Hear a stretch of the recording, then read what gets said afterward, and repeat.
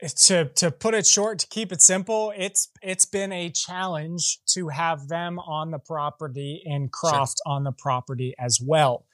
In an effort to try to mitigate some of this, I built what some people, or I guess the founder of it, they call it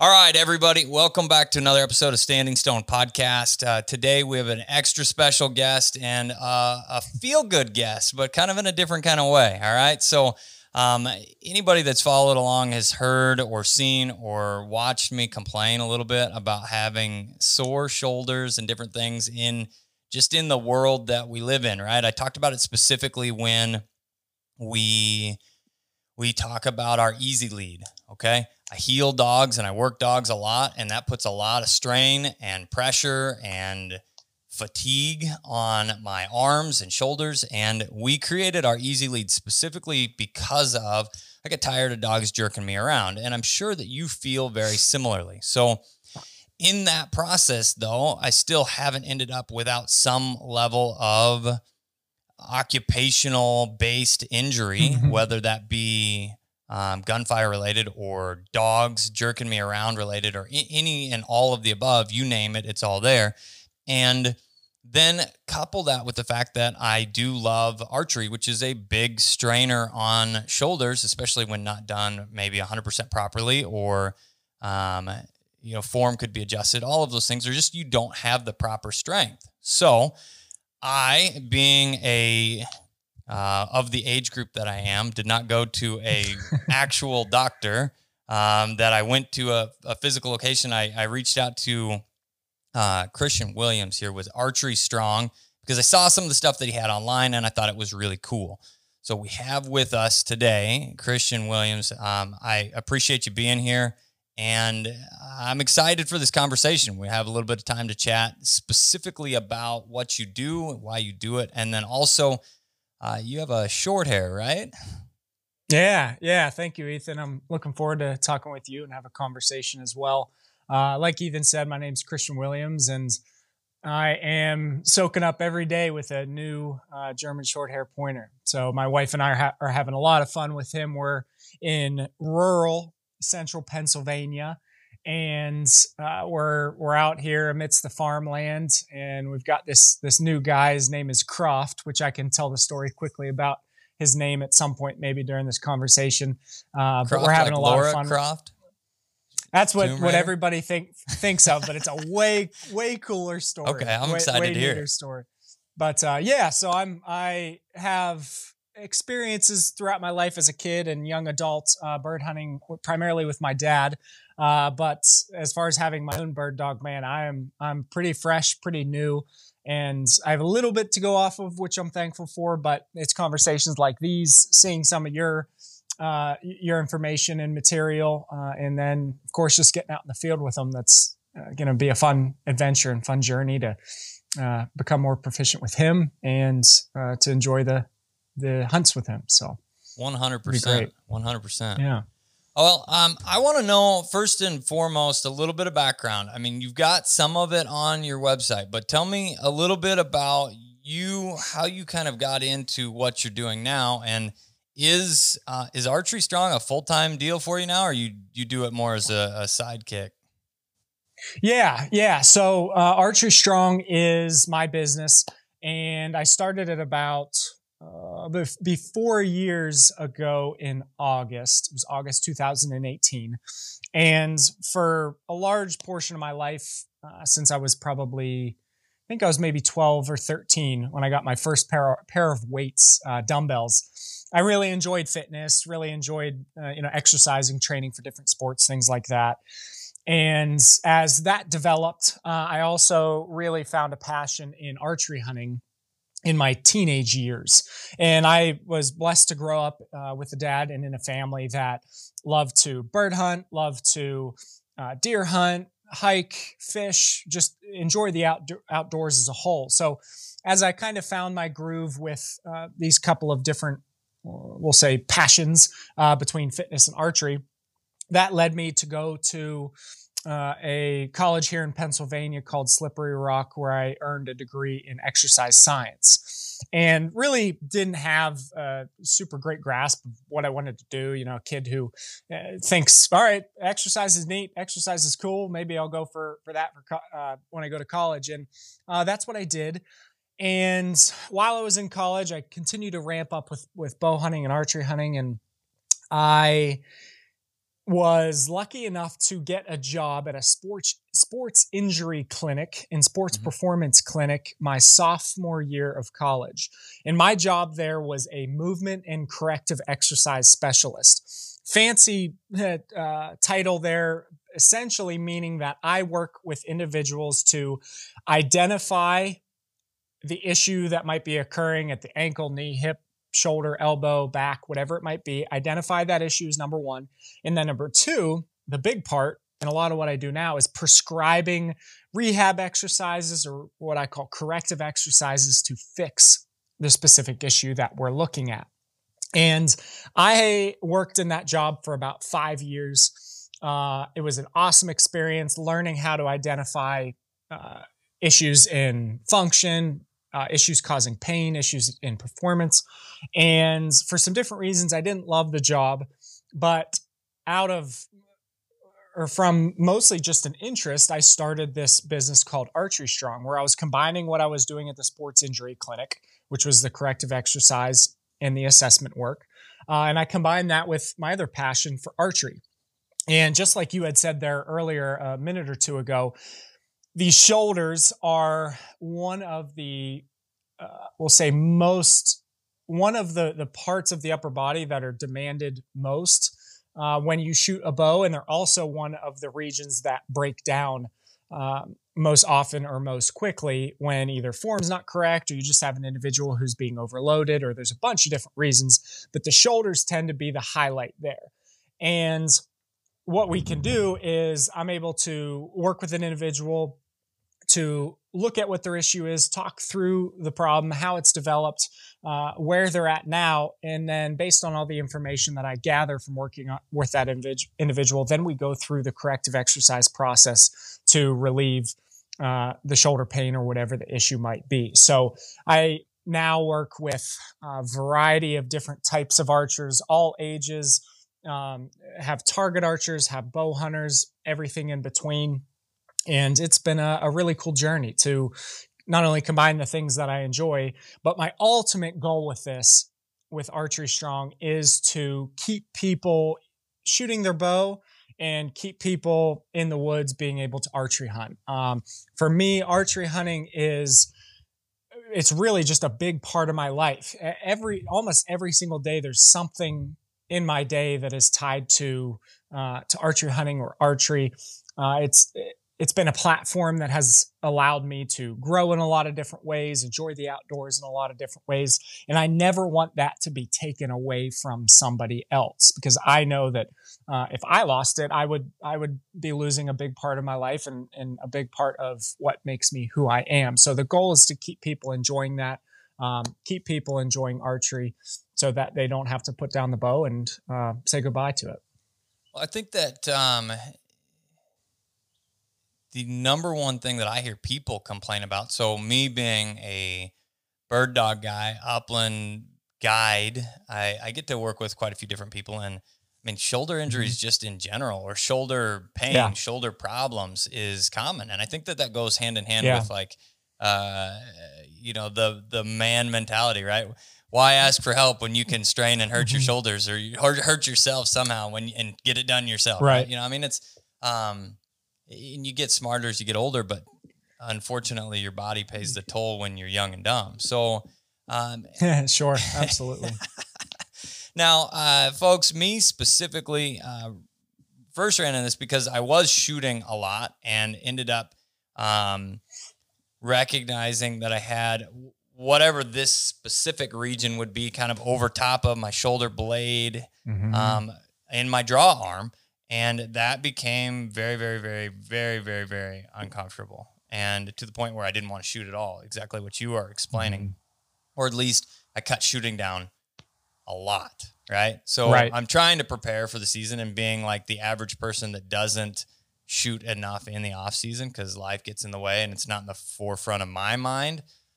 Sure.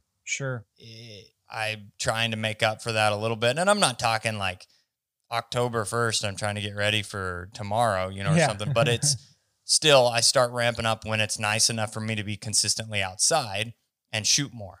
And, I ended up with shoulder injury. So I reached out to you specifically, and at that time got your pre-made program, right? Whatever you called that at the time. It was a injury specific or a pain specific program that helped with breaking down and rebuilding those muscles, and then corrective action that allowed, me to go through.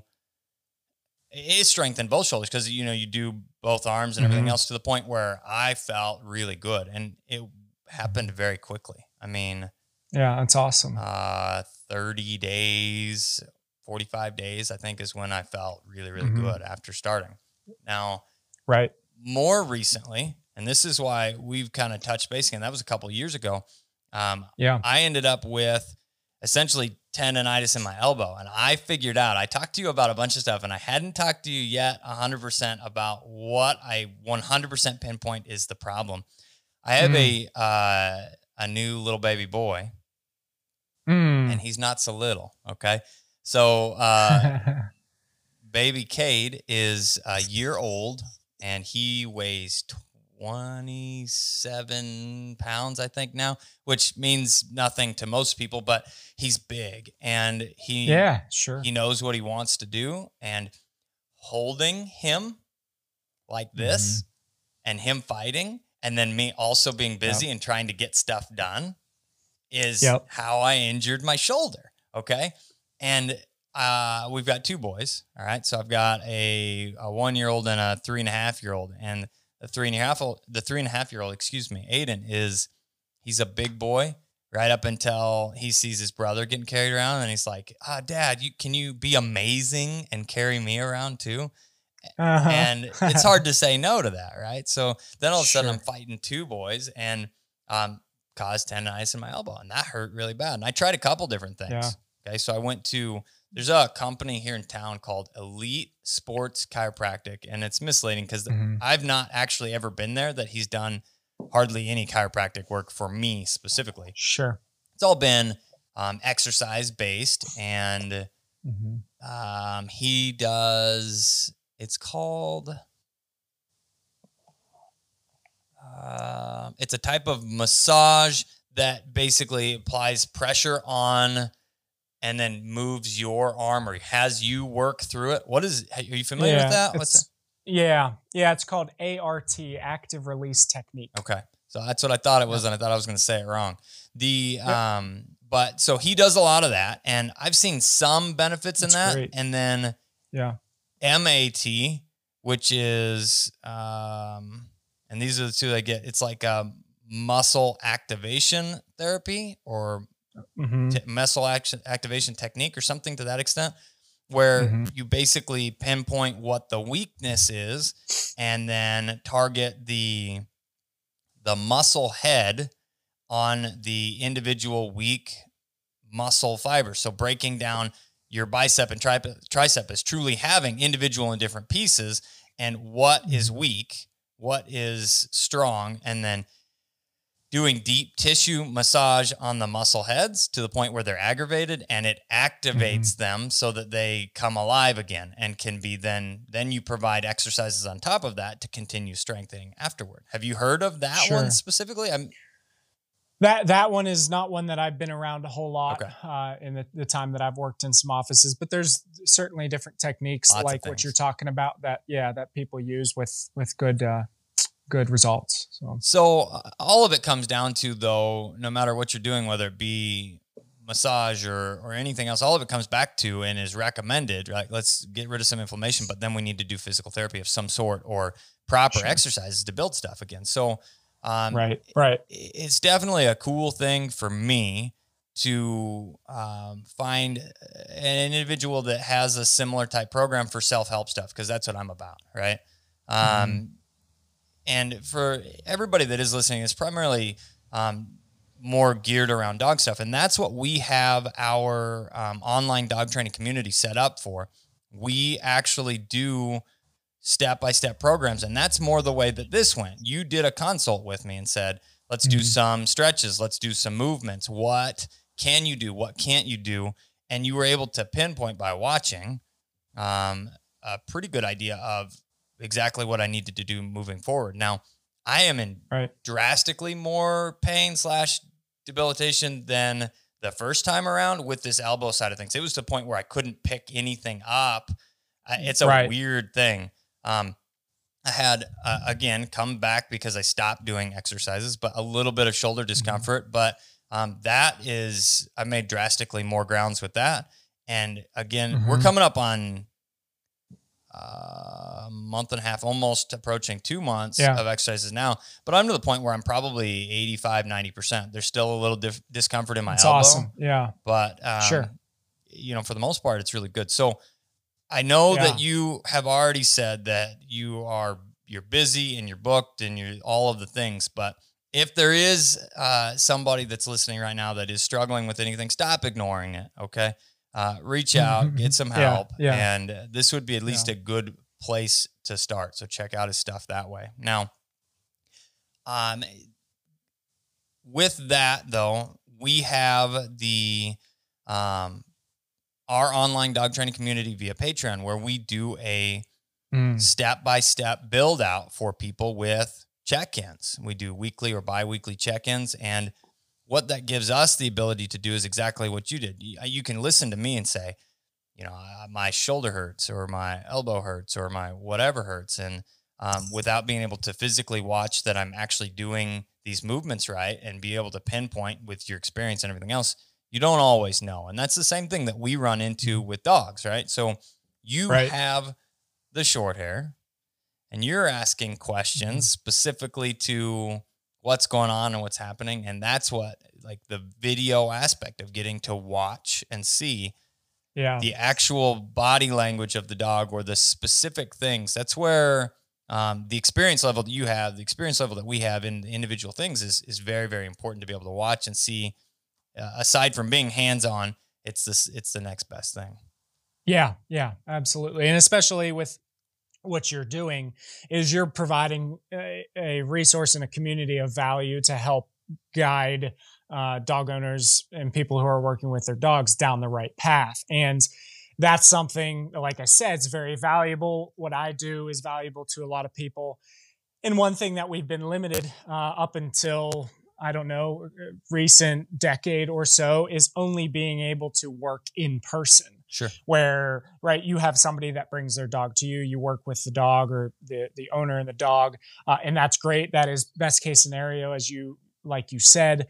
Same thing for me. I would always prefer to have someone in person, but if we can still effectively meet the goals for the dog owner, the dog itself, for the shoulder, the patient that I'm working with, if we can do that from afar by using this technology, that ultimately leads you in being able to work and help with people from, I'm sure, across the country, in your case and in my case too, which is a beautiful thing. I catch myself or find myself, complaining about technology sometimes and, all the different things that we deal with. But man, that is one thing that has just totally changed the game, is for you and I both to be able to provide these resources to people that aren't immediately in our area, and that wouldn't, in the end, be able to work with them at all since they're not close. So 100%. And it's very much the way that, dog training has been in the past. And, it kind of grew, the evolution of it grew with the internet opening things up so that people knew that you existed, but you still had to get there. And, when I started, I tried to look online and look for resources, and you got books that were written in the 60s and 70s, and there's some new stuff out there, but there's not a lot. And when I started, there wasn't even a whole lot of information online. And by the time we started creating videos, people had moved down that path. But as far as bird, dog specific stuff, there's still not a ton out there available. So the internet is an amazing thing, and I'm glad to be able to utilize it that way so that we can help people. Now, I want to hear the name story. Okay, name story. Yes. Where does Croft come in the picture for you? Yeah, so Croft, my short hair pointer, he's now, I think maybe 7 months, 8 months. And the story goes, as an outdoorsman, a hunter, and an archery hunter primarily, when I first got into, or really was diving into archery hunting, it was just after I got my driver's license, had gotten my first truck, and I had gotten this nice new bow in May. So I get this bow, I'm shooting my bow, I'm getting pretty good. After about a month, I'm feeling more confident. You know, I could hit a softball at 20 yards pretty consistently. So I remember I was sitting at the dinner table with my dad, and I said, "All right, Dad," I said, I'm really love shooting my bow, but I'm ready to archery hunt. I want to go archery hunting." And he said, "Well, bud, you know, it's June. We're in Pennsylvania. You know, the main season really doesn't open up until October 1st for deer." And he kind of got a smirk on his face, and he said, "You could try to go hunt some groundhogs or some woodchucks here in Pennsylvania." He said, "It's going to be really tough. They're tough to kill with a rifle, let alone with a bow, but you could try." So I was gung-ho about it. And he said, "Hey, there's a big dairy farmer just down the road that I get milk from. Why don't we go and stop and talk to him and see if we can get you permission to groundhog hunt for him." For those that don't know, maybe listening, groundhogs in particular for farmers are a nightmare, not only because of crop damage, but because of the holes and burrows they dig on in the fields, on hillsides, underneath buildings. It's a problem for livestock, problem for machinery. So they essentially want them gone. Farmers want them gone. So, well, how big is the groundhogs you're talking about? So people use that term pretty loosely, I think, and apply it to most ground dwelling little creatures, right? So are you talking like the groundhog that comes out to see his shadow kind of groundhog? Yeah. Big guys. Yeah. Okay.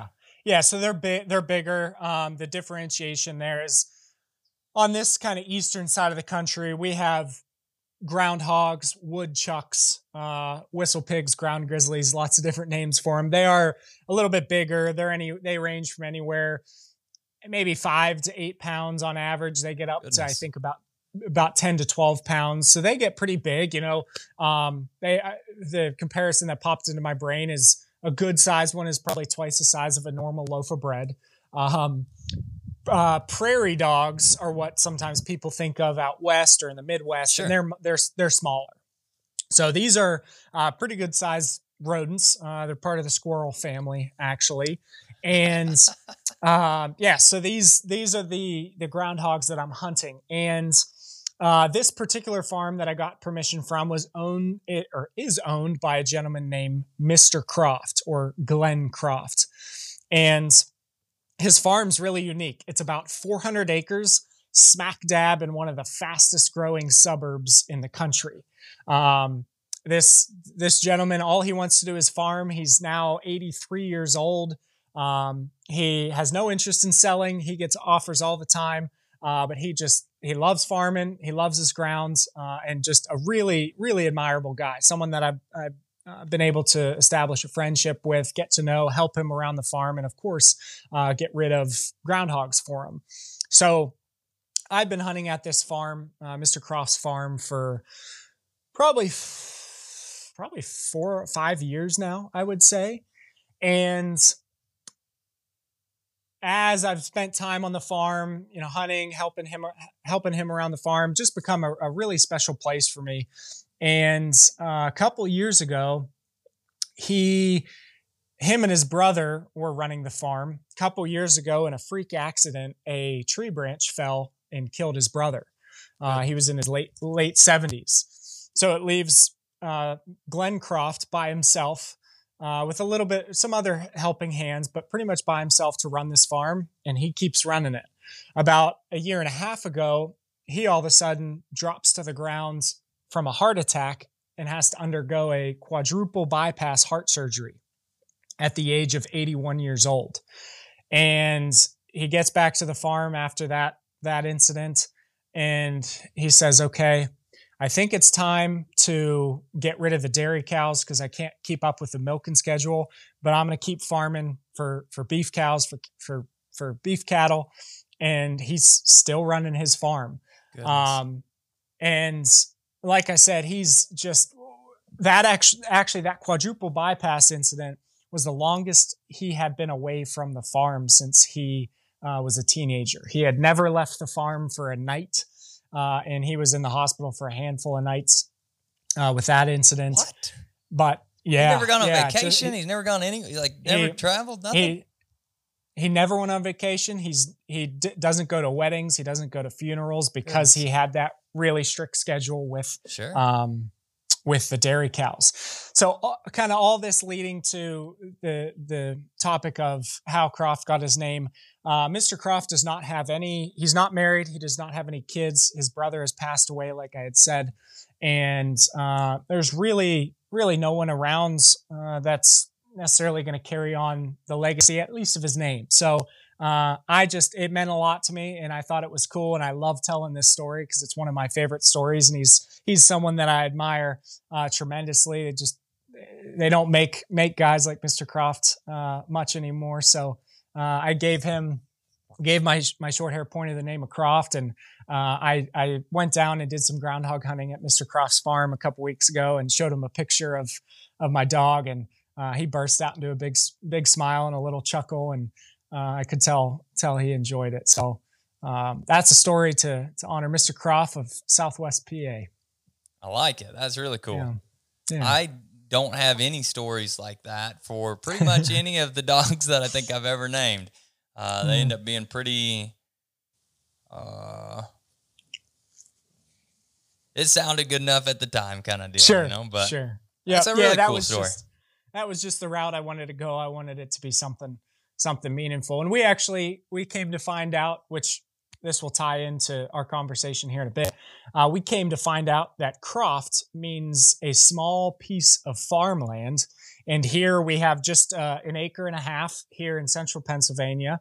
But we have chickens and kind of a little bit of a farm here with a garden, and kind of works out well. Little piece of farmland, and means Croft, and Croft is our dog. So it's cool. That's awesome. So how old is Croft now? I believe he's 7 or 8 months. Right around there. Yeah. So now did you rescue him, or did you get him from a breeder? Yeah, we got him from a breeder here in central Pennsylvania. In the area is called Houtsdale, and it was a breeder about a half hour away from our house. It's called House. What's the breeder's name? Yeah, the area is Houtsdale. The breeder's name is Warriors Mark Wing Shooting. Warriors Mark Wing Shooting. And they've got a really nice property down there where they do some different training. They do some breeding. And we kind of just lucked out. We did a little bit of research when we decided we were ready to pull the trigger on a dog. And just a half hour from our house, we were able to go down, see the litter, meet the mother, meet the father of that litter of puppies, and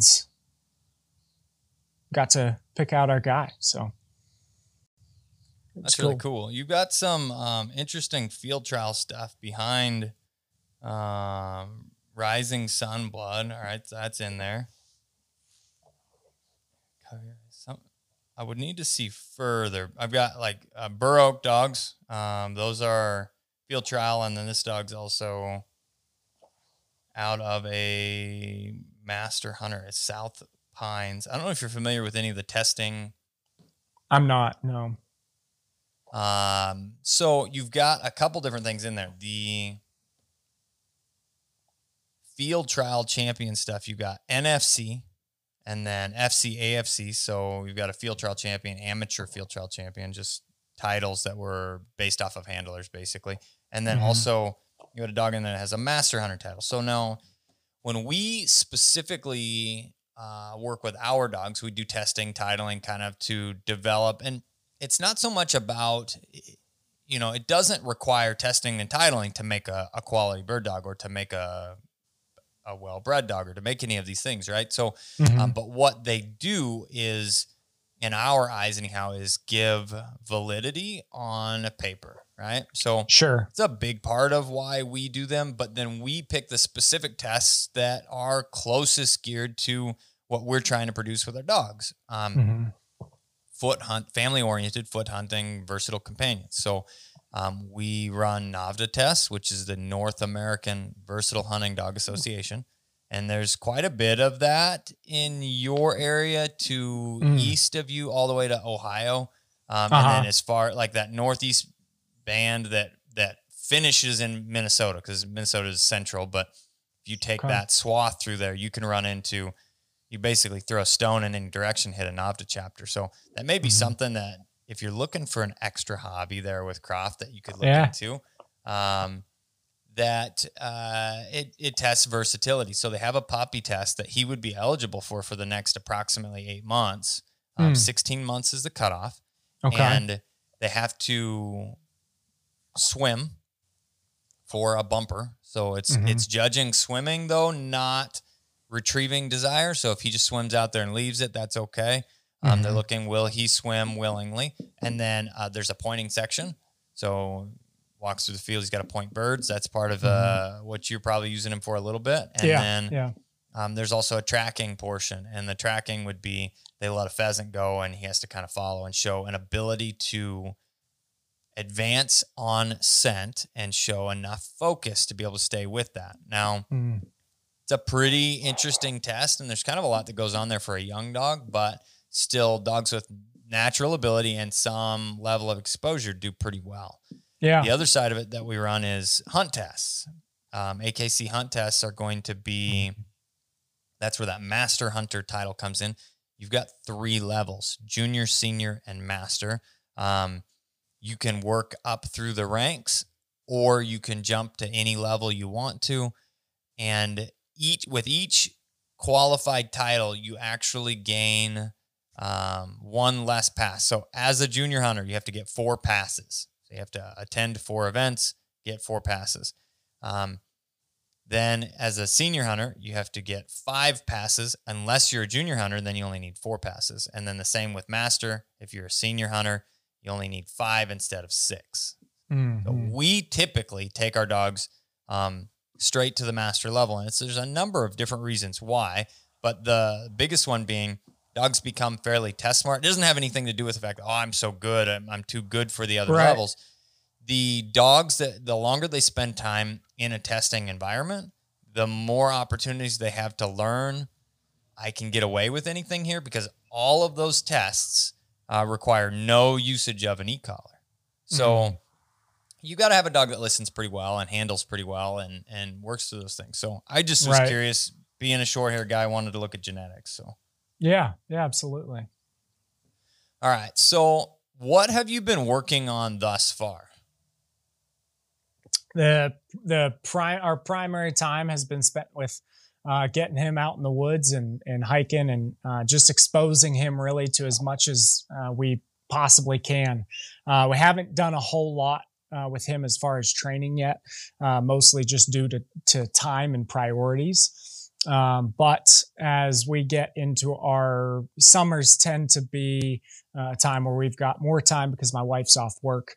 We're looking to dive into some stuff here, but yeah, up until this point, it's just been letting him go, spending time with him, whether it's around the property here or out on, we've got a lot of game lands near us. Sure. So yesterday we actually got him out. We took a hike and he pointed nicely on a grouse and flushed a grouse, which was cool. But yeah, like I said, I'm excited and looking forward to getting him into more stuff, especially as the fall rolls around for pheasant season and grouse season. You guys have a decent number of pheasants there, or no? Or do you do like a state release? Is that what happens? Or? Yeah. Unfortunately, we used to have a lot of pheasants here. You know, I hear stories and talk to my dad a lot.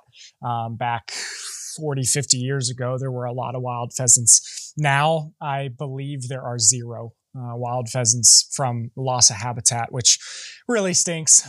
So the pheasant hunting is like a stalking type of deal, which I personally, it doesn't fire me up very much from a hunting perspective, but I do see it as valuable for getting him on some birds. The Sure. big thing that I'm looking forward to doing is on like the northern half of the state, or at least in some parts of northern Pennsylvania, there's a decent population of grouse and woodcock.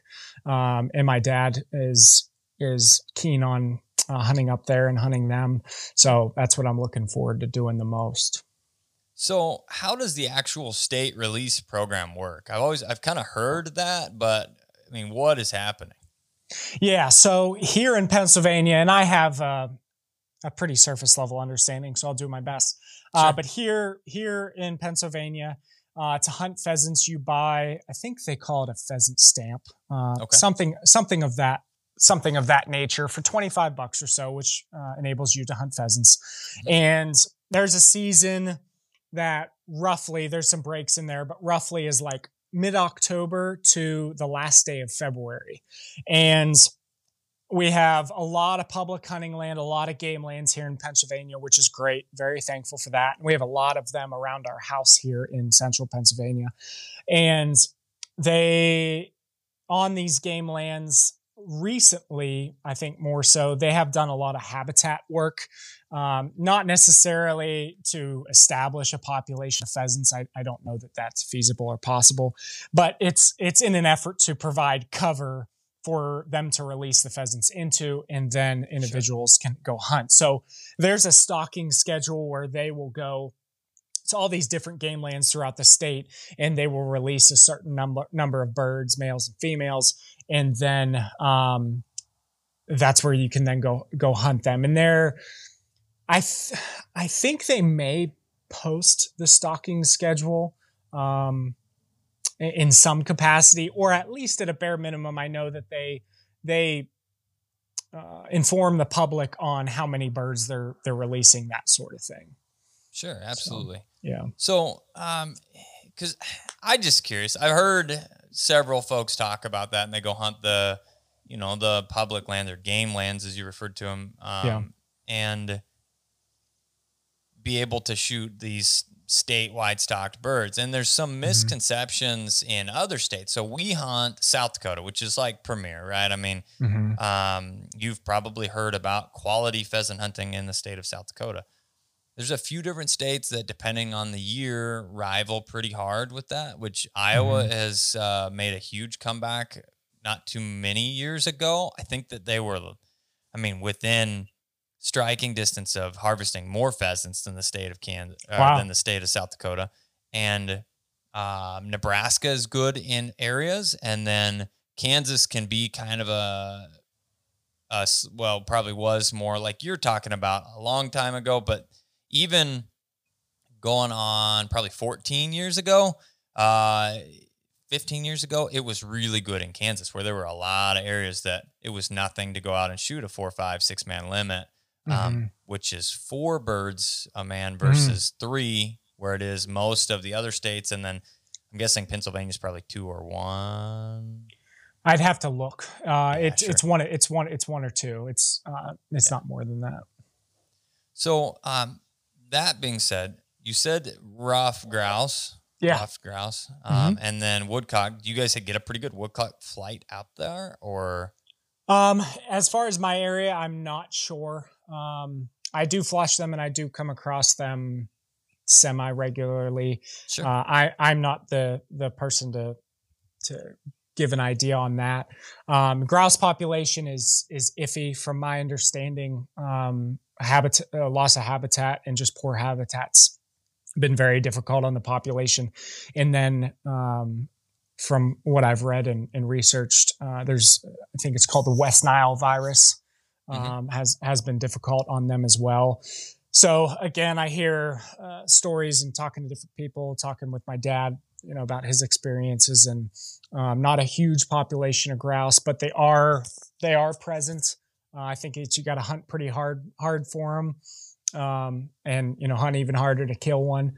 But that's everywhere, though. I mean, even in sure. the highly populated Sure. areas, that's the grouse hunters base a quality day off of a flush count most of the Yeah. time, right? You know, it's Yeah. not so much about harvesting. Sure.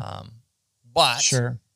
what are your overall goals then with Croft? You plan on upland hunting, or is he more just an adventure dog for you? I mean, what are your goals? Can we get you out here to bird hunt with us, or?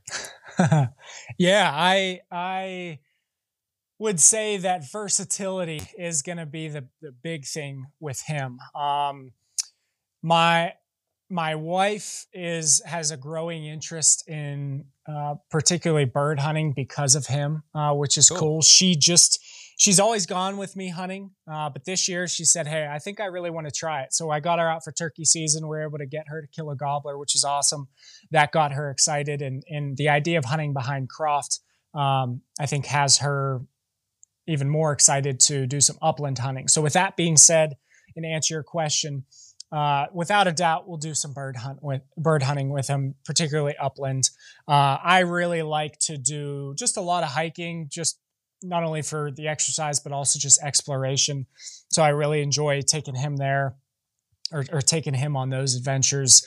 Shed hunting, I'm going to continue to work with him on that. We've gotten him started a little bit there.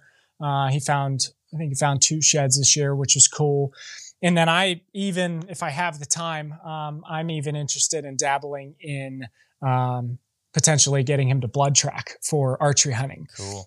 With his nose. That's what I was going to ask you about, is the legal situation of that in the state of Pennsylvania. Yeah, I think it's recent, but like I said, I think it's recent, but they just legalized that you can use a blood tracking dog here in Pennsylvania, which is awesome. My dad jokes with me all the time. He says, "Hey, you better fill your archery tags early so that you can go bird hunting with Croft." And with him, I love spending time with him, as I know most people listening, and you do as well. Enjoy spending time with your dogs. Love seeing him work. So I have a feeling that as we get farther down the road and we start to get more experience and exposure bird hunting with him, that's going to start to become a bigger priority. But with my passion for archery hunting, and then also, it being tied to my business, a lot of my fall time does go into archery hunting. And I know that there will be times where I'll definitely be choosing archery hunting over bird hunting. But like I said, I foresee that becoming more even potentially, or some time shifting more into bird hunting with him. So it's kind of up in the air, but the big thing is just versatility with him. We want him as a great family dog for in the future when we have kids, the hiking, the potential uses for deer hunting, and kind of just everything wrapped into one. So I will say that at this point, I'm not a diehard bird hunter, but things evolve, things adapt. So I'm excited for what's to come with them. 100%. So we actually have a dog that does blood trail deer. I put a huge, here's the things that people run into and some kind of misconceptions that happen, right? So if I teach my dog to blood trail deer, they're going to also run deer from an upland standpoint. That is not the case, but is at the same time. Okay. So the dogs that take most naturally to that versatile aspect of games, or that versatile aspect from a fur and feather side of things, typically have, we describe it a lot of times as having more fur drive. Okay. Yeah. And they like that. So the fact that they're good at blood trailing means that you most likely are going to also fight them chasing to try and kill raccoons, or chasing deer, or skunks, or any of the, name it, it's on the list, other vermin. Okay. So sure, I don't put any emphasis, because bird dogs are a huge part of what we do. We guide, we do all these things, and I don't want to fight dogs on that. Right. We don't put a lot of emphasis in it from a breeding standpoint. It's not something that we look at. And in fact, if I have a dog that kind of leans more that direction, most likely they're going to fall into an area of getting cut for one reason or another. But when the dogs past that prime category for developing them for the program. That would be titled and finished, and we're not doing anything else with them other than hunting and that side of things. I have taken a couple of them and said, all right, let's teach you something new now. Mm-hmm. And you're 5 or you're 6 and you're a utility prize dog and you're a master hunter and you've done all these other things. Let's try something new to continue to challenge your mind and help you to grow. So with the deer tracking, blood trailing, whatever you want to call it, game recovery, we have worked specifically with Jeremy Moore. He's the creator of a company called Dog Bone. Okay. Have you heard of that specifically? I have not. Mm-mm. Okay. So they make a handful of different products that are very, very, very beneficial. First and foremost, with your shed work, they created a rubber antler. Okay. Now, the huge benefits of that is it's drastically safer to build drive around because it's rubber, but it has the look. And what he explained to me is a majority of what dogs utilize to find sheds is their eyes, because there is a pretty small amount of scent truly there. Right. And then he also created a scent so that you can mimic what a real shed smells like. That's built off of the wax ring. So the wax ring being, for anybody that's listening that doesn't know, the remaining portion when the antler drops off, basically there's a small amount of skin and hair and blood and different things that stay on a fresh dropped shed. So they use parts of that to create this scent. Now you can open a bottle and smell it and there's like nothing there. I mean, almost nothing, right? Yeah.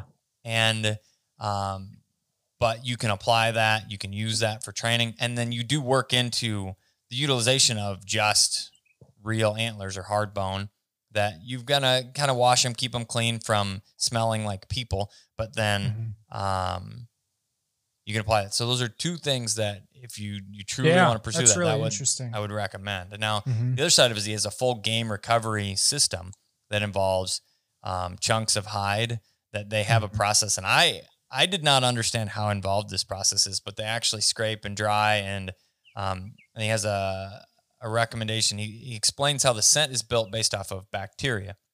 So you have to actually keep them frozen. They're dry. Then you re-wet them before you utilize them. And then you have to fold them up and then freeze them again. And it's a process, and you can use the same hide a lot, but you want kind of 2 for your process. And one, I call it the slobber hide. That's the one that gets left there as the toy to carry around and play tug with and fetch with and, make it exciting. The other being the drag hide that then again, he has a, I think he calls it blood trail or something that applies lots of different parts of the tracking experience in one scent. Okay. So the way dogs' noses specifically work is they basically smell in individual scent streams, right? So though we can pick up a few things, the best example that I've got would be like chili, okay? You walk into the house, you smell chili. Okay? You could probably pick out, I could smell a little bit of the garlic, or I can smell a little bit of the this or that, but ultimately you smell chili. The dog smells each individual ingredient, and that's interesting how their nose and brain works. It's almost more like an analog type of situation where it's each strain. Interesting. So with the scent, he said everybody has different opinions on how to teach the dog, right? So they train off of glands. The glands are when the deer's stressed, that they secrete more, and that's what you follow. Or hides, and a lot of people say don't drag hides because that's a bad thing. And then there's just blood, and then there's what else is there? Well, when a deer is stressed, they slough skin cells. Okay, so when you watch in slow motion a deer get hit with an arrow or a gun or whatever it is, if you have the right light and the right camera on it, you'll see their whole body goes, when they jump to move, it goes, and there's this like dust cloud around them. Interesting. And that's dust and hair and skin cells and all of those things follow with that. So there are glands and blood and adrenaline and all kinds of things that dogs pick up on. And he's pulled as many of those as possible into one scent. Again, because if they're all there during training, when you only have one, the dog's still able to follow that. That's the idea behind it. So that makes sense. It's something, that's how I trained my dog, who has probably 20-ish recoveries now. Awesome. And most of them, I don't want to tote him too hard, but most of them have been like known kills, right? That was a good shot. I know it's dead somewhere over there, but he follows them almost so fast that it's hard to keep up with. Oh, and yeah. Like pulling you through, where different breeds, track at different rates and operate differently. Short hairs are pretty upbeat, pretty fast, pretty athletic creatures. So the biggest thing that I found as a struggle was slowing him down enough to essentially to double check what he's doing, right? When I take him, I have somebody else follow me. I'm like, hey, just follow where I'm going and see if you can pick up blood. See if you can pick up any sign that we are on the right track. And by the time, I hear, I've got blood, we've got the deer. It's like, it's done. So, and one specifically, this, I call him Streak Breaker. Okay. So my archery,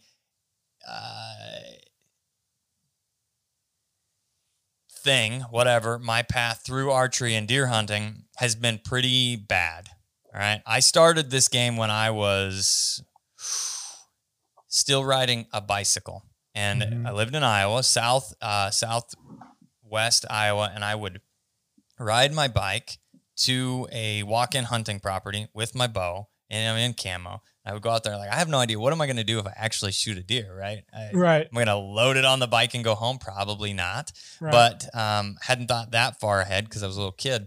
But I spent years and years before I actually killed anything. And then there was a gap in the middle where I was busy but started with really crappy equipment, got out of college and had a little bit of money. So I bought better equipment and started killing some deer, but primarily shot does. And then I was like, I've got this, set the bar way too high. Like I want to shoot a mature buck. That was it. It doesn't have to be some amazing trophy, but I want to shoot a mature buck, whether that's an old bruiser that is broken up and whatever, but he's past his prime or something. I want to shoot, the mature deer, right?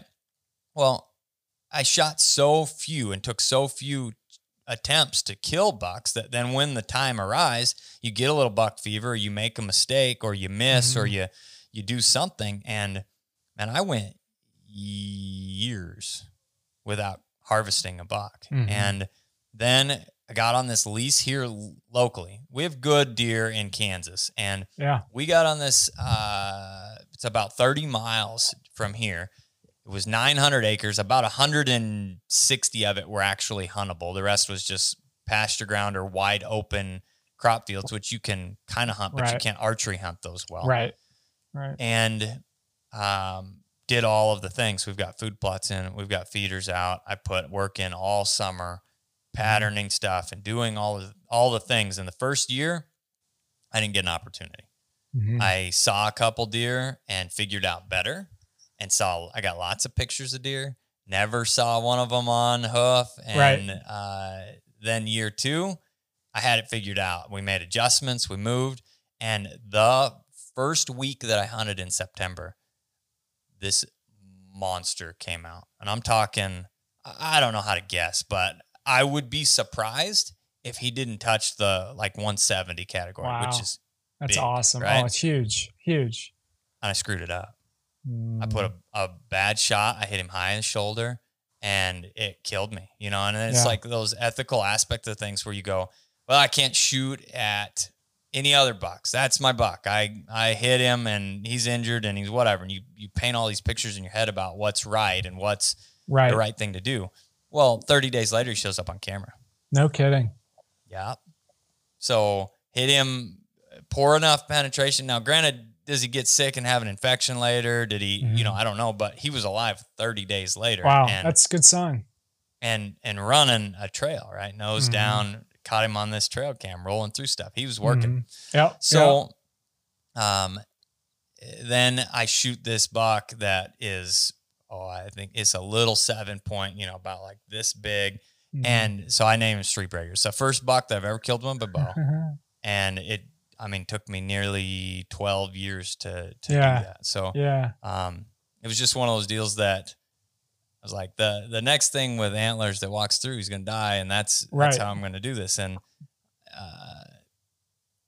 he ran off and I was like, that was a good shot, and didn't find blood. And then where I hunted was on the edge of this. It's like cedars. And are you familiar with Russian olive trees?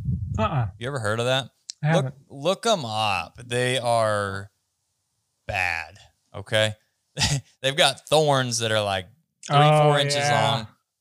They're kind of a scrubby hardwood tree that builds a pretty decent canopy. They utilize them a lot and probably utilize them drastically more before they knew how invasive they kind of are as a plant. But they put them in South Dakota in shelter belts. So shelter belts are like linear cover tree rows designed for natural snow breaks and wind breaks. And so they put these Russian olive trees in the middle because they're open underneath, but they provide good aerial cover to prevent hawks and different predators from being able to see. So that's what I'm hunting on the edge of this. That's just basically a straight wall. You can't hardly walk through it, but it's where the deer are. So that's where you got to hunt and just hope one doesn't run too far into it. Well, I get down and I'm looking, and I'm pretty good at tracking deer that are hid and whatever. Can't find anything. I'm like, well, I'll bring Nick's out and we'll see. And I mean, there was 60 yards maybe away. It was not far, but it had tucked up into this collective of 3 or 4 cedar trees together. So without him, it would have taken me a very long time to find, because even looking around after the fact, I didn't ever find a good amount of blood anywhere. Yeah. Like hidden. It was hidden. Yeah. So, it's definitely a cool thing. It's definitely a cool thing. And if you are interested in that stuff, let me know. We've got, standingstonesupply.com. We created an online supply store that carries all of the things that we use and recommend. So we've got those. And if you get into saying you want to work toward that, let me know and I can help. Yeah, absolutely. I appreciate help with that. Yeah. Now, the main point that you had a question about specifically was chickens. Yeah. Talk to me a little bit about that. Yeah. So my wife and I are enjoying the endeavor of trying to be as self-sufficient as possible. Cool. I get a lot of deer tags each year. I love hunting and harvesting does pretty much exclusively with my bow, but I'm probably going to hunt with a rifle too to fill an extra one this year. But between deer hunting, vegetable garden, and we have chickens too. We've got a rooster and 6 hens. And we've got a coop. Actually, it's right behind me right now on this opposite side of the barn, a coop, that they roost in, go in and out of. And we got them shortly after we moved to our home here. We've been here almost 2 years. So we had these chickens. We've had them for over a year. And I wanted to hold off on getting a dog, particularly a bird dog, because we had moved. We had just gotten married. My wife's in a new job. Just a lot going on. Didn't want to add a dog to it. But I guess it must have been during the winter blues, like December, January time here in Pennsylvania. I said to my wife, I said, "Hey, I think I'm ready. I think we should get a bird dog." So she was on top of it. That's where we did our research. We went and looked, I think, the next week and had put a deposit down and everything. So cool. We've got these chickens. New bird dog here at the house, and to put it short, to keep it simple, it's been a challenge to have them on the property and Croft on the property as well. In an effort to try to mitigate some of this, I built what some people, or I guess the founder of it, they call it a chicken tractor. It's basically a mobile chicken coop on wheels that I built. I think I got to give credit. I think the guy's name is Joel Salatin. But I built that way I could usher the chickens out of the coop into this chicken tractor, move it wherever I want on the property. And then that way they're enclosed. Well, there are some days where I just can't use it. There's some days where I just don't have the time to mess with it. So primarily our chickens free range, and we want the chickens to free range so that they can forage and eat natural food sources. I do not want to close them in. I just don't want to do that for the reason of them not being able to forage. So got free range. Because it's drastically healthier. Otherwise, you're essentially eating the same chicken than eggs that you had at the store. I mean, there's no difference. To me, there's really no point in having them if I'm going to pen them in. So I want them to be able to free range. I want to have my dog. I want to not have to battle this thing back and forth.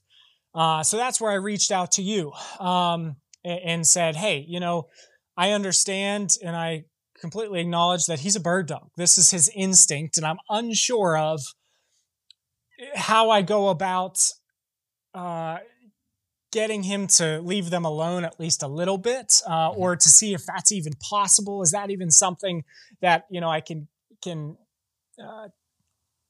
work with his instinct? Is the instinct too strong? I don't want to discipline him for something that he was bred and created to do, right? So, sure. I will give you the microphone here in a second, but I will say that since I asked you that maybe a couple weeks ago, he's been a little bit better. He listens better if I call him off of the chickens. If he starts to get too fired up with them. We haven't had any major issues. He mostly just likes to kind of roll them. He'll kind of go after him, not with his mouth, but he'll go after him with his body and kind of roll over top of him. And he did pin one or two and kind of start to mouth them a little bit, but nothing major. I'm shooting my bow or I'm working out here in the barn I'm in, and I just hear the rooster all of a sudden just start going nuts. So I'm yelling, Croft, I know what's going on. And that's where I reached out to you and wanted to see, hey, what's the deal? Is there a fix? Is it something I'll battle forever? What's that look like? So it's an interesting question, and it's one that a lot of people have, which is why I tried to hold you off a little bit so that we could have the conversation here. But it's super common. I think people that fall into the category of hunting and outdoors people like the self-sustainability idea of stuff as much as you can and have chickens. I mean, it's an easy thing to have around. They produce a ton of eggs during the season, and the eggs are drastically better, drastically better. So there's a couple of things. First and foremost, it's very, very, very, very normal. Okay. They're going to find something to hunt. And and chickens are readily available in their environment at this point, right? Right. I have seen one dog that was like the chicken garter, and he would just go lay. It was short hair. Just go lay down and hang out with the chickens, and he's there. He's watching out. He goes sit next to the chickens, lick the chickens. He was really good and a great bird dog as well. But too funny. Not normal, right? Yeah, it's not a normal thing. They're not bred to be herding. They're not bred to be protective, really. Short hairs in general, they're bird dogs. So this is where typically we recommend more of a corrective style of handling. It just comes down to, I don't know, have you done any e-collar work or collar conditioning work with Croft at all? I just started to. Okay. So that is going to be my recommendation. Once you have a strong understanding of things like basic recall, and we recommend utilizing collar conditioning for place training and basically everything you can collar condition, but those would be the two big ones. So when you break that down, you've got teaching the dog to go away from you with the collar, and then teaching the dog to come to you with the collar. Now, the order in which we teach those varies based on breeds. So if we're working with retrievers or flushing dogs or any primarily retriever-based category, those dogs are primarily dependent, okay, or more dependent. They rely on you for direction. They're typically known as more cooperative. They stick with you tighter. Where short hairs and other versatile breeds are independent dogs. They're designed to go out there and hunt things, even though they're doing it cooperatively. And there is different levels of that. They are still supposed to be out there doing it, right? Yeah. And if they aren't out there doing it, they're not doing their job. So we typically teach short hairs or versatile dogs to come to us first and then go away from us second with the collar. Once you have a strong understanding of that, utilizing the collar for corrective action in some cases is a good option. We are more about conditioning and developing and teaching things than preventing things, than correcting it. But in your situation, there's truly no prevention aside from what you've already explained. Really not what you want to do, which is just pinning the chickens up someplace else where they're kept away from everything, or the opposite being pinning him up someplace else, which is also not ideal, right? Right. So aside from keeping them completely separate, you need to teach him that chickens are a no-go. I mean, that's the answer. And when we work through that, and this is what I mean, having a strong understanding of collar conditioning, you need to know what level he typically responds to and what is reasonable, and he has a full understanding. Because if you start doing corrective type training before he has a full understanding, you can create issues where he doesn't respond well at all to the collar, and you create collar sensitivity or collar shyness, where basically if you put the collar on him, he cowers in the corner. That's not what we want. So you need to have a full understanding, and I'd be happy to do, like a specific video with you on that, where we can just, FaceTime, or we do video chat like this, but we look at the understanding, give you some pointers, tips that way. But once he has a full understanding, basically when he goes to the chickens, you allow the chickens to talk, which is he goes to them, the collar shuts him down, and you're going to find a level that's higher than what he would normally respond to, not all the way up, just higher than what he normally responds to. And you would apply collar, stimulus, until he says, I should leave the chickens alone. And then you watch him and you do it again. And it's going to take, the problem with breaking training or correction-based training is it's not a 100% thing. And when that wears off depends on the individual dog and their personality. So we see it a lot. And the only true way to work through, the number one way that I recommend people utilize this type of training is snake avoidance training. And that's prevalent in our area and then down south. Okay. So you've got rattlesnakes and they do the 3 S's, which is fitting, right? All right. So you've got sight, scent, and sound. Yeah. And they correct the dog when they see the snake and it strikes at them. They defang them. Sometimes they use bull snakes, so it's safer, but they correct the dog like I'm talking about, a higher level.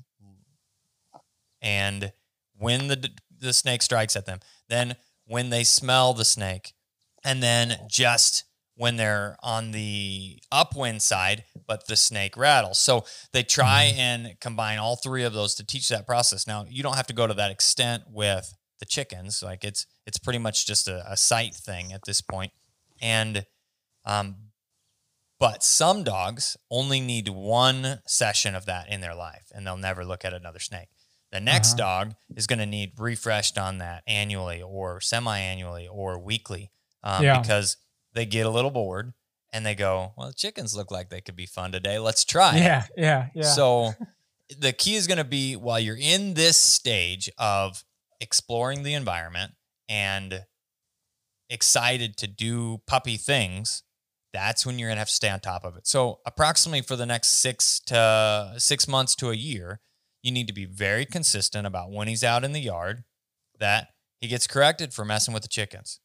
And timely is going to be important, but even if you're a little slow on your timing, you know, because you do go to the barn and you hear him out there messing with the chickens, you can still correct him for that because he knows he's not supposed to at this point, but he thinks maybe it might be a good idea today. you need to just correct him. That's it. And Gotcha. with enough consistency at a high enough level that is a deterrent. And that's where you're going to have to, it's going to be a range for him. So let's say your collar goes to 10 levels or whatever. Yeah, Normally responds on a 2. Okay. But you go to the 4 for the first correction of the chickens. Well, chickens are exciting. That may not be enough. So then you go to a 6. Don't go up one click at a time. What can happen with that anytime you are working with the e-collar and you're moving through levels, if you go up one click at a time, it's too gradual of a change, and you're actually end up at a higher level than what you would have making a slightly larger jump. That makes sense. Yeah. I refer to it as cooking the dog, and that comes from apparently, and I haven't done this, but apparently if you take a frog and you put it in pond temperature water and you boil it, it will stay there because the water temperature changes gradually enough. Yeah. And it will cook to death. Okay. But if you take the same frog, put it in boiling water, it'll try and jump out because that makes it's sense. too big of a change. So Sure. don't cook your dog. Just make those jumps, 2 to 3 levels at a time. Our collars have 16 levels. Some collars have like 100 levels. So you're going to make jumps in 10 to 20 increments, not 1, 2s, 3s. And but find that level that he responds to. It's going to be pretty consistent after a while. If he's responding normally on a 2 and he stops with the chickens on a 5, but then the next day he goes back out there, or the next week he goes back out there, you may have to go up a couple more clicks and it be a little more like, hey, to begin with, I said, stop that. And now I'm saying, don't do it anymore. We use the lowest amount of pressure necessary for any given training situation. And we allow him to set that with, how often are you going to test this? So that's it. That makes sense. Yep, that makes sense. And I, on a surface level, one of my biggest questions was, is it okay, or question/fear is it okay to use the e-collar to get him to come off those chickens, to teach him not to teach him not to mess with them? Where my fear was, is that going to create a generalization for him where he's like, that's a bird at home, I can't mess with the chickens. There's a pheasant, I can't mess with that, out in the field. I didn't know if he would be able to make that differentiation and what that would look like. 2 big things with that. So one is chickens are 100% different than any game bird. So interesting. There is no true correlation to that. It's just like people talk about often. When you get a young puppy, you're like, I saw it point today. It was out pointing songbirds, and it was out pointing squirrels, and it was out pointing this, that, and another thing. I saw all this pointing. Okay, well, all of that's sight pointing related. Has nothing to do with the fact that it's a bird, just has something to do with the fact that it's a creature of some sort. So we don't hunt chickens, nor do we hunt red-breasted robins or red-winged blackbirds, right? So we don't want to put any emphasis on those as being important in life, and learning the difference is no issue as long as he has a full understanding of collar conditioning. So the only thing that you run the risk of is creating a collar sensitivity or a collar shyness. So as long as he has a full understanding of the collar, you will not create a problem that way. And then lastly, if he does overreact a little bit, or you maybe you get to a higher level than what he needs, and you do see some level of sensitivity to the situation, is don't coddle it. Okay. He's going to rise to whatever you give him. So if he goes, yip, yip, yip, and then runs back to you and says, I'm so sorry, Dad. And you say, oh, it's okay, buddy. I love you. I just don't play with my chickens. Well, then what that does is, again, creates the habit of, or the understanding of, I have to run back to Dad when I feel the collar. And that can apply to even lower levels. And that comes from a lack of true understanding of collar conditioning. Okay. And then, a slight misusage, which a dog that is mentally stable and has a good foundation can adjust to that. A dog that does not have those 2 things, it can create a problem. But the likelihood is pretty small. As long as we can see, I can tell you pretty quick if we have a true understanding of collar conditioning or not. And then, to caveat all of that, that's the question. Like, I don't want him to be afraid of birds. He won't be. He'll just avoid chickens. That's it. Gotcha. And just the chickens in your yard. Because if you took him to somebody else's yard, he'd probably go after their chickens. And dogs are place and situationally oriented. So, you know, and so, but the same thing applies here. Okay. Even to the extent of game birds, we have pigeons and they are utilized for training. Well, our homing pigeons, once they're released for the day, they typically don't trap until that evening. They may come and go a little bit, but a lot of them like to stay out and fly around and do whatever until it's dark.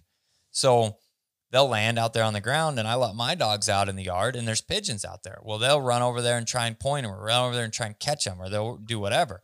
Well, if they have an e-collar on, or if they have a situation, I'll handle them in that situation. No, leave that bird alone. We're not hunting. It's just a bird sitting over there in the yard. We don't hunt in the yard. You need to leave it alone. And none of that affects the field aspect of things. None of it affects hunting. Again, because we have a proper understanding of collar conditioning, and I'm only applying the amount of correction that that specific dog can handle. So, but the same, like I have, 17 dogs here that I personally own, and I took them all for a run this morning. And when we got back up, typically when you have that pack type of situation, right, it can be a little bit easier said than done to say, oh, leave those birds alone, right? Well, if there's 17 of them and they see that bird, they're all going to chase that one chucker that came back up to the yard or whatever. And then they all want it, and then they're fighting over it. And it's just a totally different dynamic than having 2 dogs out, or maybe even 3 dogs out in a field on a hunt. This is 17. And at that point, they're a pack and they're doing dog things, right? It's just nature kicks in. So sure. I saw one tuck around the edge of the building, and Nick's one of our old dogs. He's the dog that deer tracks, and he saw it and he kind of pointed it, and I was like, Nick's, get over here. So he turned and then came back to me. So I pulled him off of that bird that he can visually see that's a game bird in all those situations, and it won't affect anything from a grand scheme other than it's in the yard. And that's a bird that he needs to leave alone, and he needs to listen. That's what it comes down to. So that's great to know. And, you know, that's what I'm looking for, is somebody who has the experience and the expertise, of course, to be able to explain that, be confident in that. Because like I said, I'm pretty fresh. I'm pretty new. I'm learning. And the last thing I want to do is mess the dog up for the future. So maybe one quick question. You kind of touched on this, and answer it as shallow or as deep as you'd like. But we just maybe a week or 2 ago, finally, I pulled the trigger on buying a good quality e-collar. I just put it on him the first time yesterday. We were going for a hike. Wanted to get him on it, wanted him to feel what it's like to wear that. What do you recommend steps or process for the e-collar conditioning, or maybe you have a direction you can point me, or however you want to answer that? 100%. So with that process, we utilize collars for reinforcement only. And what that means is basically you need to have already taught the behavior that you're getting ready to collar condition beforehand. The collar is not for teaching anything except for when we get into those correction-based things, and that's what you're teaching with the collar, and it's only a small select few things. So what we recommend is positive reinforcement training, which is a clicker and treats, or specifically the dog's food. And what we do, this is going to get a little bit long-winded, but it's a whole idea behind how dogs' brains work. So working dogs specifically, and all dogs derive from essentially working genetics, because all dogs are basically linked to wolves. Okay. Whether that's whichever path you follow in the history books of, it was 13,000 years ago that they were domesticated, or 130,000 years ago that they were domesticated. It happens. And there's different philosophies that fall into the category of the wolves domesticated themselves by following the hunters and gatherers that wandered, the nomads, and they would eat carcasses, and they found that this was easier. So those wolves stuck around and kind of became more friendly, or that man domesticated the wolf themselves by selecting the most friendly, least aggressive, and keeping those around, getting rid of the aggressive ones, and then breeding those. And that seems to make sense because there was a study done recently with foxes, and they did that specifically. And it was like 10 generations of breeding out aggression, only breeding the most friendly foxes, that they started to have physical characteristics change, like moving into floppy ears and different tails and different coats and different. Interesting. So, as they domesticated this line of foxes, they saw physical changes that then, through line breeding and inbreeding on specific traits, they were able to turn them into individual breeds. Like, that makes sense to me over an extended period of time, but nobody 100% knows other than can genetically match dogs to wolves. Okay. Right. So, you have to think about your dog as a working animal. And in order to be mentally stable and mentally prepared for life, they need two things. They need leadership and they need a job. Okay. And that job needs to be directly related to resources. Resources are not freebies in life. Resources are earned. Think about things that are resources for your dog. If I say that, what does that mean to you? What are some things you would consider resources for your dog? You said resources are things that are earned. Resources are things that need to be earned. Need to be earned. Yep. Resources. I will give you the easy one, and I want you to come up with some other. Okay. So food is a resource, right? What are some other resources that he may have in his environment? It's going to be a little different for every dog, but I think I need more specifics. Okay, so more context. Anything basically that's important to him in his life would be considered a resource. So for us, resources would be, like money or a house or vehicles or food or anything that we want to work for, that we drive for. That'd be the same thing for a dog. One big thing that pops into my head is time outside. Okay. Spending time outside. Yep. I mean, he's got some toys. You're spot on with the direction. So these are 100% resources. Other things can be attention from you guys. It can be a spot on the couch or a spot on his dog bed, whichever you guys allow in your situation, your dynamic there. Okay.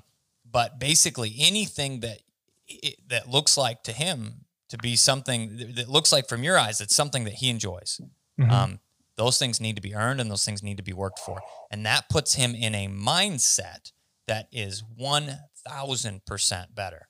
Okay. He understands life that way. He understands life through leadership and work. And without those two things, it leads him to basically to his own devices. And what that ends up with is chaos within his brain. And then you end up with issues.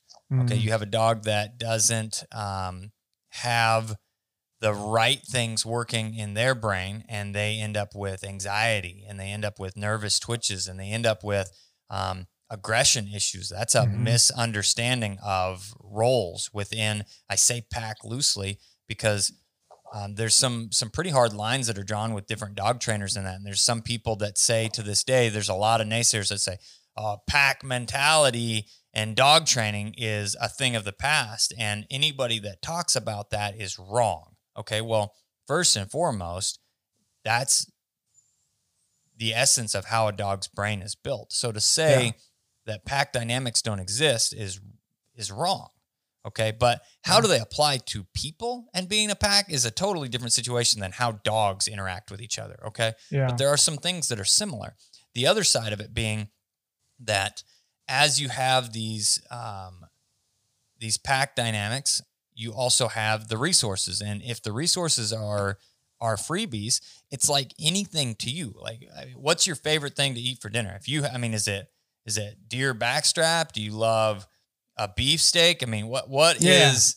Yeah, we'll say a nice ribeye. Okay, ribeye, right? So if you eat ribeye every single day, is it going to be your favorite thing anymore? No, of Probably course not. No. You get bored of it. It gets washed out. It's no longer exciting. It's no longer fun, right? So it's the same thing with dogs. And you say he's got some toys. He probably has access to those all the time, or whenever he wants them, right? So then they no longer have any shine. They no longer have any importance. They get taken for granted, and then they never get touched again. Yeah. Okay. So what would be beneficial is have the toys. Find the things that he really likes. And this is something that's weird. Okay. This is going to sound weird. And these are the things that almost they edge on that kind of the borderline of not the way that I 100% do things, but they'll say that if you put your own saliva on one of the toys, let's say you've got a rope toy, you spit on it a couple times, dog's going to be able to smell that. And you're important in his life. And if that toy is good enough for you, that's going to be good enough for him. And interesting. So it's worth a test, right? So if you've got a whole collection of toys, take them away for a week. They're all gone. Then pull them out, randomly pick one and do that. And then give him access to all of them and see which one he goes for the most, which one he's most interested in. And that'd be just a fun experiment. I don't know if it'll work or not, but they say that that's a thing. So first and foremost, take all the toys and put them away. Bring one out that he gets access to for a little while. And granted, there are going to be some things that he's not interested in, but bring those things out, but have him work for them.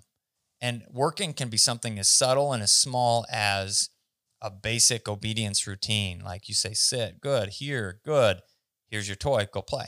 And then that means in his mind that's the baby step that he needs, that he just worked for that. And then when it's done, it's better if you start and end these sessions, but he may lose interest in it, and then you pick it up and it's gone. He doesn't have access to it again until you bring it back out. Well, if you have 6 or 7 toys, that could be a week rotation. You know, he only sees the special rope toy with the rubber thing on it once a week or once every other week, right? So that is a big step. Then the next thing is any young dog, we train 100% with their meals. There are no extra kibble, or there are no extra treats. We utilize treats in the kennel because we have a shorter time window to work with those dogs, and we typically have to build an additional level of excitement.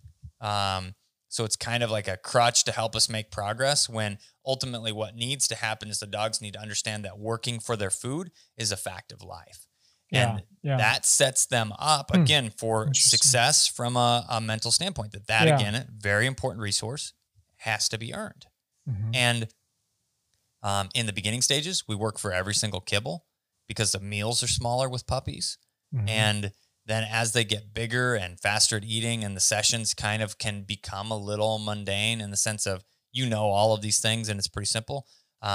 We do a short session and you get a handful with each, and then you get a jackpot at the end. So it ends up being maybe 5 to 10 reps, but again, you just worked for this meal. And and then there's life, right?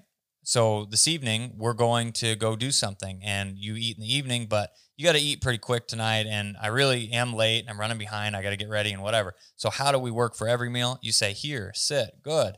Here's your food, right? So you still work for them, but on a baby spirit. Yep. Something. The next is space is a resource, and it's a very understood and underutilized resource. Okay. Crate time should be a time of something that the dogs themselves cherish. That is individual time. That's alone time. That's and if it's done correctly, they will love that just the same. Feeding in their crate, while giving them enough time that they're not stir crazy or pent up. If you have pent up energy, if you have a stir crazy dog, if you have those kind of situations, those things can also fall in the category like, I don't want to be in this crate anymore because I want to go do something. Right. Now, you said he likes to be outside and play, right? He likes to roam around the farm and whatever else. Yep. If that's independent time, it's really not an ideal thing for a young dog to be doing, because there he's learning that I control what is important to me at this point. Mm-hmm. And it's going to set you back in the long run of overall understanding of roles and expectations and importance of what these things are. So Gotcha. do that, roam around time together, Mm-hmm. again, with a resource that's earned. Mm-hmm. So you say, hey, buddy, come over here, do these things. Good. Now go play for a little bit. Mm-hmm. And then you get to explore, he gets to do his thing. And then in the middle of that, you can interrupt him again by saying, now come back over here. I want you to focus on this for a minute. And a really good way to do that is building a strong understanding that food is important and utilize training times for that. So most of the time people kind of relegate to, I train in this room, in the kitchen or in the dog room or in the whatever it may be. Well, then once they get really good there, you need to move it around. And if you have enough focus and understanding from your dog that this meal, I have to earn it. And if I don't earn it, it's going to be gone. And that's where the little bit of tough love category falls in there. And that's ultimately what has to happen. So you start a training session for a meal, and we do this with little puppies, and it happens really quick when they're 8 weeks old. When you've got an 8-month-old, they can hold out a little longer if they're used to picking and eating on their own schedule. But you say, all right, we're going to work for this now. And if they say, I'm not interested right now, I could care less what you're talking about, Dad. That's a crossed wires of what's important here. You're in charge. You're the leader of these things. And though you're not withholding anything, you are relegating when and how much and all of those things, which is your job. So you take the meal away, it's gone. No more to be seen and come back later. It's just gone. Well, then that evening, they get their next opportunity.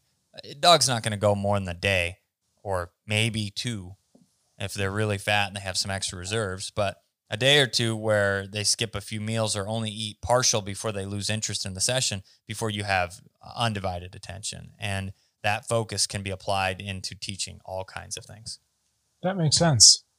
So that makes sense. Teaching that way, then utilizing positive reinforcement to teach the individual behaviors. Here, sit, kennel. Then we work on standing or whoa, which is going to apply to your bird dog stuff. Yeah. Those are some of the basics. You can teach other party tricks, but the other party tricks typically involve some level of unwanted behavior mixed in with them. Like I taught my dog how to speak. Okay. And well, now they bark when they want stuff. I taught my dog how to shake. Well, now they paw me when they want attention. Okay. So, kind of think hard about the party tricks you want to teach. Keep it to some basics. You can develop healing position and then work on leash manners and that kennel cue that I mentioned. We generalize that and have them. Kennel means to go into a dog crate. Kennel means to go on a dog bed. Kennel means to load up in a truck. And what that allows you to do is apply it to different hunting situations as well as apply it to life. Sure. So we go to a new blind to hunt with my buddy in ducks today. He's got a duck blind. We go there. Well, his stand looks different than my stand. So I say, kennel. And he says, well, wait a second. You help him. Kennel. There. It works now. In 2 reps, we understand that is also kennel. We don't have to teach a new cue. Right. Bob's duck stand, or whatever, right? We don't have to teach something new that day. It's just a generalized understanding of go someplace and stay there. So once you have a good understanding, then you generalize those behaviors by moving to new environments. So if you're good in the house, move to a different room, move to the garage, move to the backyard. And when you're good in all of those areas and you can start to increase some levels of distraction, like even to the point of doing a training session when you get kind of towards the end of this, near or kind of within sight of the chickens, right? Or something to that effect. But you're able to pull focus with obedience because he knows it's time to eat. Then you're ready to move into collar conditioning. And people often worry about collar smartness. Like I want my dog to listen with the collar, without the collar, all the things. That requires a lot of consistency. And the number one mistake that people make with that in causing that is they go, oh yeah, he's good now. And then he screws up and you say, all right, well, I'm going to put this collar back on you and I'm going to show you, you can't do that. Okay, well, now you just showed him that he can only not do that when he has his collar on. Gotcha. So consistency is key, being able to follow through and utilizing the collar to reinforce behaviors you've already taught and have a good understanding of. And not just a good understanding in that simple environment. You have to add the distractions slowly, but you have to add the distractions if you want to expect him to be able to listen through the distractions. Right. Because that's a real world, right? Yeah, absolutely. Absolutely. Okay. Well, hey, that's a tremendous answer. And I appreciate you going through the levels and the steps there. Because I can see how that background information and then the buildup ultimately leads and sets that dog up to be able to be successful when you are making that step towards the collar. So I appreciate that. Thank you. 100%. Thank you. And for your guidance and your information on the chickens. That's gonna save us some headaches. So it'll be good. I think you've got this in the bag, and I'm happy to help you any way we can. I think, sir, I've taken enough of your time today, and I really appreciate it. I do want to mention to everybody where can they find you? Where can they reach out to you if they do have questions? Yeah, and thank you for having me on. I appreciate it. I am primarily in the social media realm. I'm on Instagram, and then the website is archerystrong.com. And even if people have questions, they want to run something by me, pick my brain on something, you're welcome to reach out. You don't have to be looking to dive in or jump in as a client or anything like that. So it's perfect. Yeah. All right, everybody. That is what we have time for today. I appreciate y'all for being here. Thank you, Christian, for joining me. And, absolutely. I'm the guy with the pink gun. We'll see you in the next video. Love it. Thank you, Ethan. I appreciate it.